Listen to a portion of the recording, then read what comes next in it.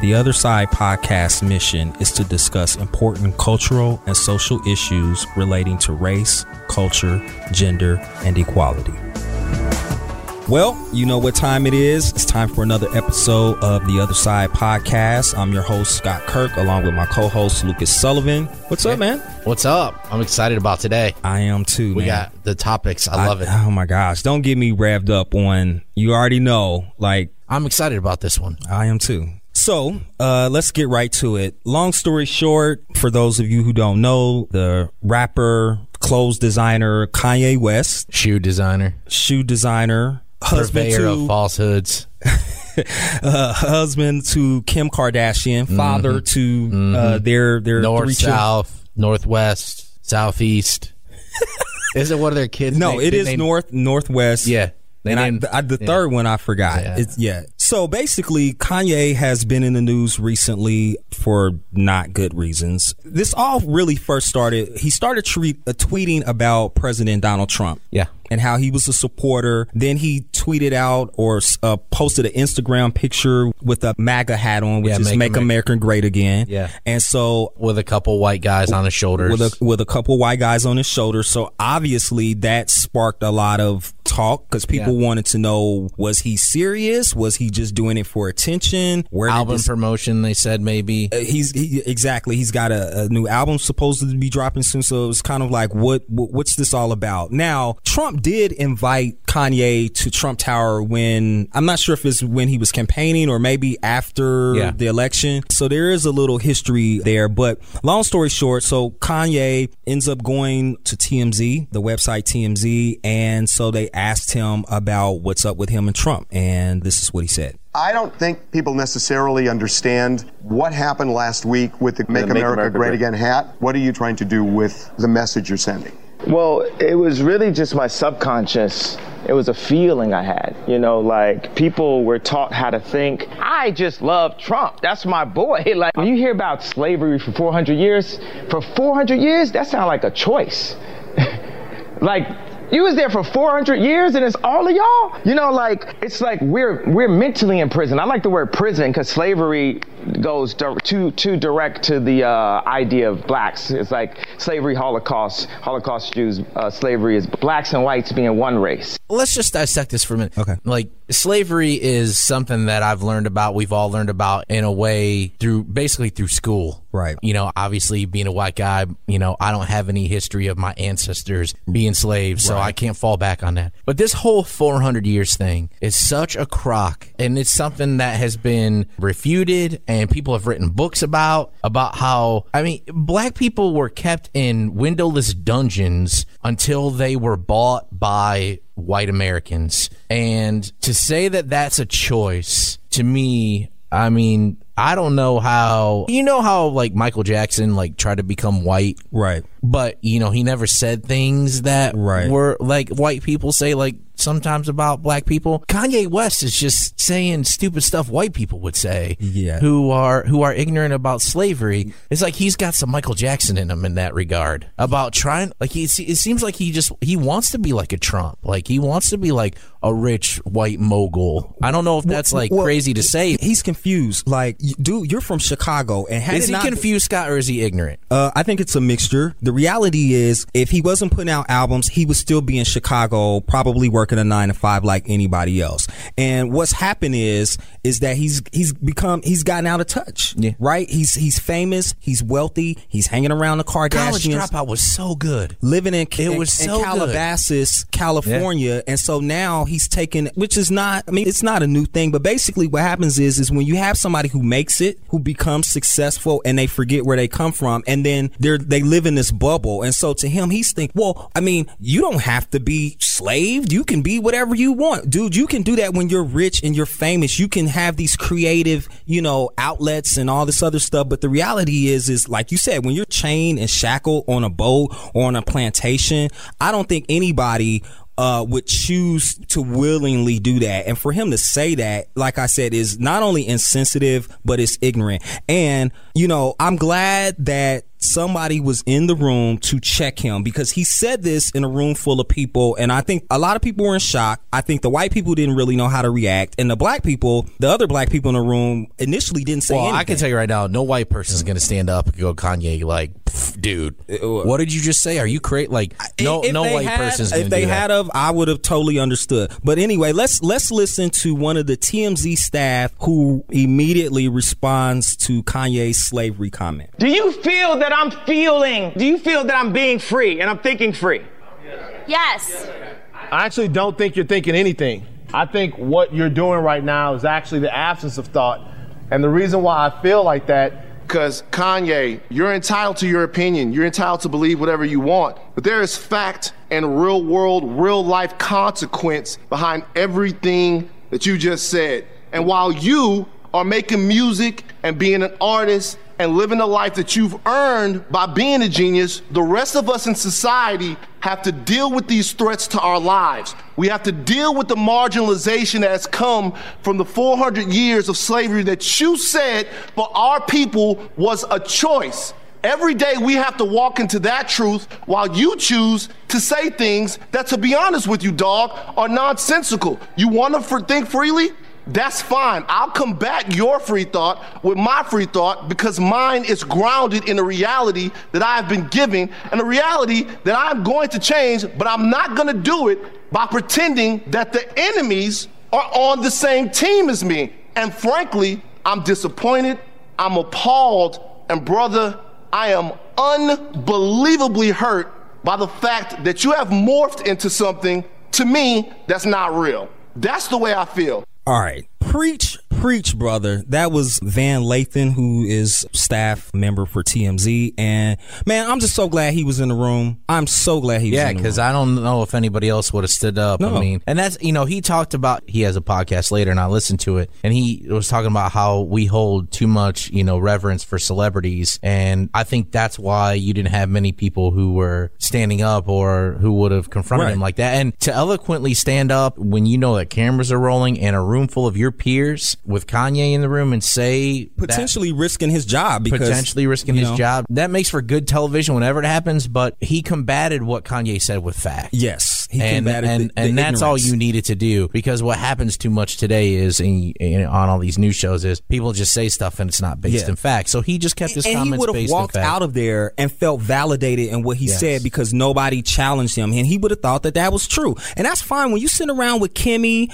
and Chloe and them, and you want to talk and they feed into that, that's fine. But man, let me just say this too, it's dangerous. There are a lot of racist people out there that are just sit around, wait until you see Kanye Kanye's going to show up at some kind of political event. Well, I don't know if it's going to be Trump's or whatever. Well, he better hope those MAGA people buy his albums, because I can't speak for all black folks, but the ones that I know, we're done. Well, they sure are buying the shoes, because, I mean... Oh, yeah, his $400... Those Yeezy shoes. I mean, he's selling a bunch of those. At least he says that. I mean, but I see people wearing them, and it's a lot of white people that are wearing them, and white kids I see wearing them too, because they want to be cool, and I see that. But that's what worries me, is when you have younger kids, and I say younger, 13 to 16, that age, when you start to develop these kind of thoughts and understand the world you're living in, and you hear an artist that you look up to and you wear shoes say that, it's hard. It takes, I don't know, it feels like it takes like 100 Van Lathans to stand up and tell Kanye he's full of it. Right. Because they'll believe their guy, their celebrity that they love over, I mean, that's kind of why we have a celebrity president. I mean, that's true. People, it's kind of that same kind of thought that people tend to believe what that person says. But let's put this in context. This is the same person who got on TV and said George Bush doesn't care about black people during Hurricane Katrina. So where is that Kanye at? Because do you think Kanye cares about black people anymore? I think Kanye cares about himself. Yeah. and maybe his wife and his kids, but that's really about it. Actually, I'm glad you said that, because while he's saying these things, there are other artists, Vince Mensa, Chance the Rapper. I'm trying to think of, there's a bunch of Common, there's a bunch of Chicago rap, hip hop, and R&B artists. They're actually doing things. They're actually putting their money where their mouth is to help try to elevate the community and stop violence. And Chance has defended Kanye a little bit, though. I don't know. After this, man, I don't know. What bothers me, though, is this whole, like, you know, he's entitled to his opinion, and because he's a celebrity and he's a quote-unquote genius, he's, you know, maybe he's thinking on some kind of higher level than the rest of us. Or, no, sometimes you just say dumb stuff. Yeah. Like, you just say things that when you have time to reflect on them, you wish you wouldn't have said. Right. And, you know, I even heard people speculate if he was completely lucid at that time. Who knows? I don't know. Yeah, when you watch the video, and I suggest for all you at home, if you get a chance, just take a couple minutes, watch the video, because it does seem that he's not, and he did some other things during that. I mean, he admitted to plastic surgery. He went on a rant about a bunch of stuff. He has a lot of issues besides this, but like, help me out here. Like, there have been black celebrities in the past who have, and you know, you hear about it, you know, in music and everything, where a black dude gets famous and he marries a white woman, and that has a connotation in the black community when you do something like that, or when you get money, you know, in the black community and then you move out into the suburb, and there's a connotation left with the people you leave behind. Is there a connotation, or is there anything to look back on where someone of Kanye's stature, who is or was revered in the black community, say something like this, and then something that we could point to say, okay, well, this is what's going to happen to Kanye now? Or is this a landmark moment for a black rapper to do something like this, and we don't know how it's going to play out? Like, is there anything we can point to? I can't off the top of my head think of any rappers, but I mean, OJ. I mean, he is not the first black guy who has become rich, powerful, famous, married a fair-skinned woman, and all of a sudden sort of get caught up in this, I'm above everything else. I guess my question is, has Kanye lost his black card? Like, if that exists, like, has he lost his blackness? Like, OJ never, as we saw in the trial, like, the OJ trial turned into a black versus a white kind of thing. You had a lot of people in the black community who were sticking up for him. Yeah, but you also had a lot of black people that said, you know what, this is what happened. This is what he gets for,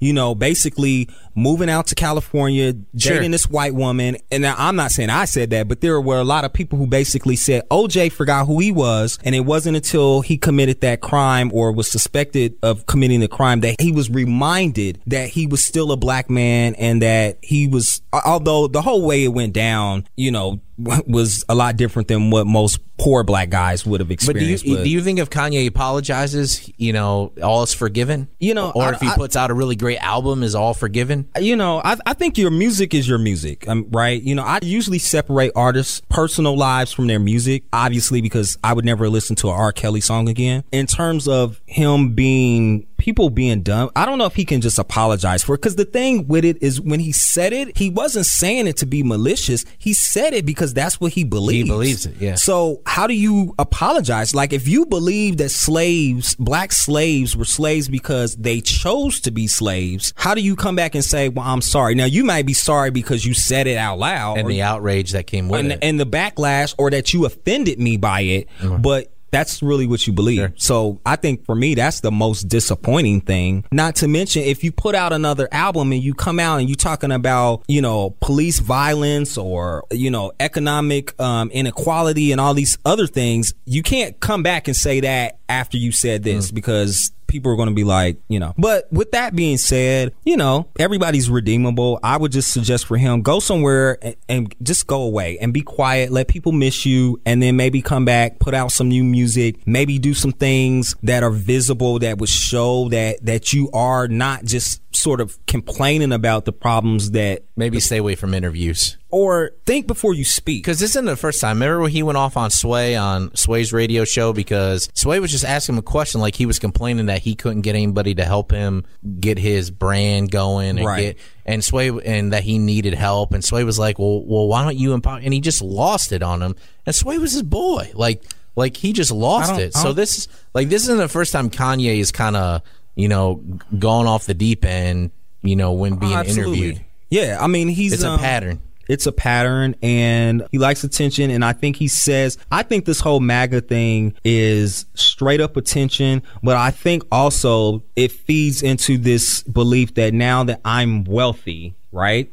Now that I'm wealthy, the policies that the president puts forward, well, they're actually in my best interest. So yeah, I'm a Trump supporter. I love Trump because why? Because I'm rich and I'm famous. Yeah. But if you're poor, black, and unknown, you probably wouldn't be saying that. And he also kind of mentions at some point, and that was Van Lathan. You're talking about Van Lathan's direct point to Kanye when he confronted him, saying, you're in that camp over there, but we got to walk into this every day. The rest of us, we don't have that luxury. So you harm us by saying this stuff. And yes, I'm telling you, man, and there's so many people out there that will use this as justification to, mistreat other people of color or to, just do all kinds of things. And the first thing they'll say is, I can only imagine what the chat boards say, because now every time somebody black says something or has a grievance or makes a point, what they'll say? They're going to throw that Kanye stuff. Well, you guys, if you make less money than everybody else, it's because you choose to. Yeah. If you were slaves, it's because you chose to. And so his words, like the guy said, have a lot more weight and power behind them than most people. And so I think you have to take that responsibility with the utmost seriousness. Yeah. You're rich, dude. You have a publicist, I'm sure. You could have had somebody put together a statement. First of all, you should have never done the interview at all. But if you were going to comment, have somebody write it out so that you're just not out there saying crazy things. Yeah. Anything else? No. Well, today we're joined by Connie Hammond from the local chapter of the Jewish Voice for Peace organization. So, Connie, basically, we wanted to talk to you today because over the last few weeks, especially this week, there's been a lot of violent protests or turmoil in Israel. A lot of it's related to the opening of the U.S. embassy in Jerusalem. And so a lot of the Palestinian people that live in the area, obviously they protested before, but it's been heightened because of what's going on. Israel's responded. It's been taking some criticism for its response being disproportionate to the protests. And so we just kind of want to get your thoughts on it. Okay, well, I've worked in this area for decades with a lot of different groups, not just with Jewish Voice for Peace, but we started organizing to have a rally last night, and we also had a teach-in about the Nakba last Saturday, and this was, I think we need to put this in context of what's going on in Gaza, not just the embassy move, which was a really, we think, a very bad decision on the part of this administration. But I think what we need to realize is that, especially in Gaza, this is the 70th year since the formation of the State of Israel. And in 1948, over 750,000 people were displaced from their homes and made refugees. And in the situation in Gaza is that, it's a very small area, and they're populated by 2 million people, and over half of these people are refugees. And every year on the Nakba, they do have demonstrations, but this year they're emphasizing the right of return of refugees, which is guaranteed under international law. And over half of the people in Gaza, about 1.3 million, are refugees. And they started these demonstrations at the border wall in Gaza on March 30th. And at least over 40 people, about 44 people were killed for approaching the wall. And then on the day that the embassy moved, over 50 people were killed approaching the wall. And I think we have to remember that Gaza for 10 years has been under a total siege and blockade. People cannot leave, and they can't export goods. Their fishing rights are controlled. They have no airport. Everything is controlled that comes in and out of Gaza, and their infrastructure has been terribly damaged, to the point that the United Nations has stated that within 2 years, this area is unlivable. This is getting to the point where it's a very desperate situation for these people. Yeah. This is why they're willing to risk life and limb to exercise their right of return to their village, which is guaranteed under international law. Hey, Connie, you mentioned that you held a rally last night, and judging by what I see on social media, there's a lot of talk of, peaceful rallies and coming together and no hate speech and no signs. And so I was wondering if you can kind of talk about a little about the purpose of the rallies here in Central Ohio and just why people in this area should care about what's happening in Gaza. Well, for a lot of reasons. First, because in talking to people before the rally, when we were planning this, which we've been planning for months, because we feel that the 70th anniversary of the Nakba is very significant historically, and it's something that a lot of people don't even know about. I mean, we celebrate the creation of Israel, and there are celebrations for that, but people don't realize what happened in 1948 to the Palestinian people.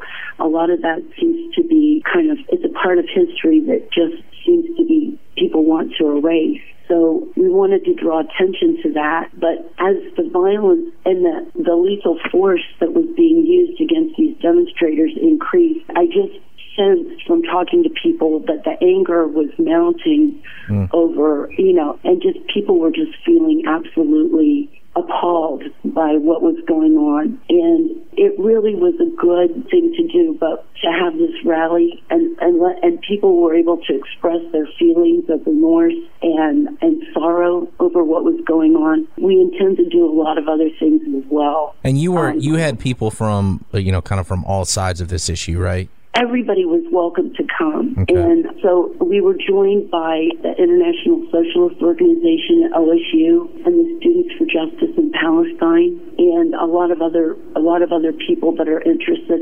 I personally also work with United Methodists for Kairos Response.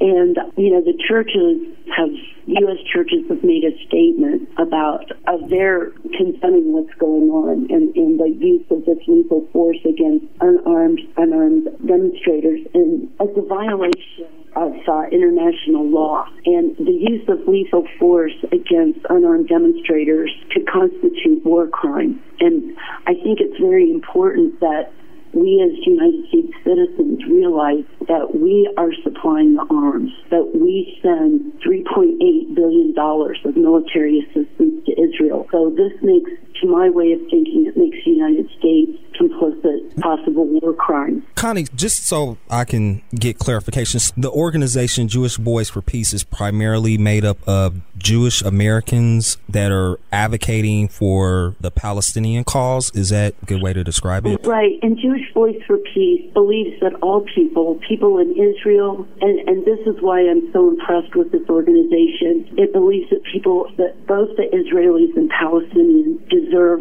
the right to live with peace and security and dignity. And we believe that a peaceful solution that would bring justice and peace and observe the human rights of Palestinians would be in the best interest of both Israelis and Palestinians. I was just going to say, I find that fascinating. What I think would probably be even more fascinating. So what is the reaction from other Jewish Americans who are staunch supporters of Israel? Like, how do they react to you or members of your organization who are Jewish as well? Kind of splits, both sides kind of split down the middle. How does that work? Or how do you make the argument to other Jewish people that what Israel's doing is not always right and the Palestinians have a valid argument? Like, how do you have that discussion? It's very difficult, and generally they won't discuss things with us people who are staunch Zionists. It's a terrible divide. But I know that there are so many people in Jewish Voice for Peace that are just absolutely heartbroken by what is going on, and just as much as many of us are, and the Palestinians. But it's a very difficult situation. But more and more we're seeing people, the sense that everything that Israel does is in terms of defense is not being accepted by more and more Jewish people all the time, especially younger people. And you see this amongst the younger generation, that they just don't feel this total allegiance to the whole program that is going on in Israel. And I think even just would like to mention that when we talk about this fence in Gaza, the border between Gaza and Israel, where the fence is not actually on the border.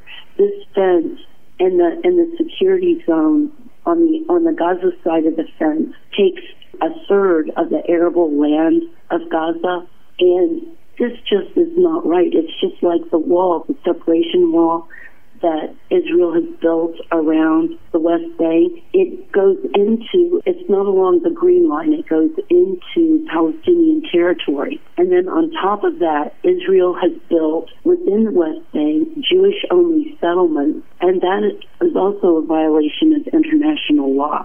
Even under an occupation, it's a violation of international law to insert a civilian population into an occupied area. That area does not belong to Israel. And we're not against Israel's right to exist, but we feel like the continued expansion of settlements and the destruction of Palestinian homes and olive trees and is just simply making a two-state solution more and more impossible every day. In fact, it may have already done so. So do you think we've crossed a line that we can't go back from? Or is the opening of this embassy, because the Palestinians are pretty much saying we're done even talking to the United States because the United States can no longer claim that it's a fair and impartial broker. So right. Where do we go from here? That is the million-dollar question. I wish I knew the answer, but I really think that we are at a tipping point, and I'm hoping that some resolution comes about. I mean, we've seen this in other conflicts, like in South Africa and in Northern Ireland, where things look extremely impossible, and then all of a sudden, a solution is made. But it's really up to the Israelis and the Palestinians what they want to do. And I think this move of the embassy was a very, very bad move. Even when you look at the juxtaposition of the celebration of this embassy against the pictures of people being killed in Gaza, it's appalling. It's just breathtaking to think that this could be going on. But recognizing Jerusalem as the capital of Israel is the big thing, not the embassy move. I think that the embassy move was largely symbolic because most of the business will still be going on in Tel Aviv. But this was supposed to be part of the Oslo Accords, and it was supposed to be negotiated. It was most of the other countries in the world keep their embassies in Tel Aviv. So it just doesn't make any sense. Other administrations have refused to do this. Hey, Connie, we want to thank you for coming on, and I know this is a complex topic, and as you highlighted, has been going on for decades now. It's not an easy situation to talk about. We wanted to have you on because anybody who dedicates this amount of time and holds a peaceful, thoughtful discussion, we thought deserved, to be heard and for people to hear them out. So if you're listening to this, and if anything that Connie said, rubbed you the wrong way, or you have some rebuttals, at least, the discussions that you're having out there in the community are peaceful and trying to be constructive. So thank you for that. Yes, thank you so much. Thank you, and thank you for allowing me to put this into some context. Yeah. I really appreciate that. Okay, well, thank you, and have a good day, Connie. Thanks, Connie. Thank you. Bye-bye. Bye. All right. Well, that was another lively discussion. And once again, we want to thank Connie Hammond from the Jewish Voice for Peace. You can always find more of Lucas's work online. You can email him, and you can also email me. Email is lsullivan@dispatch.com. Am I supposed to give mine? You don't have to. Okay. Yeah. If you want to email me, I guess figure it out. So anyway, thanks again for joining us. And don't forget to try to see things from the other side.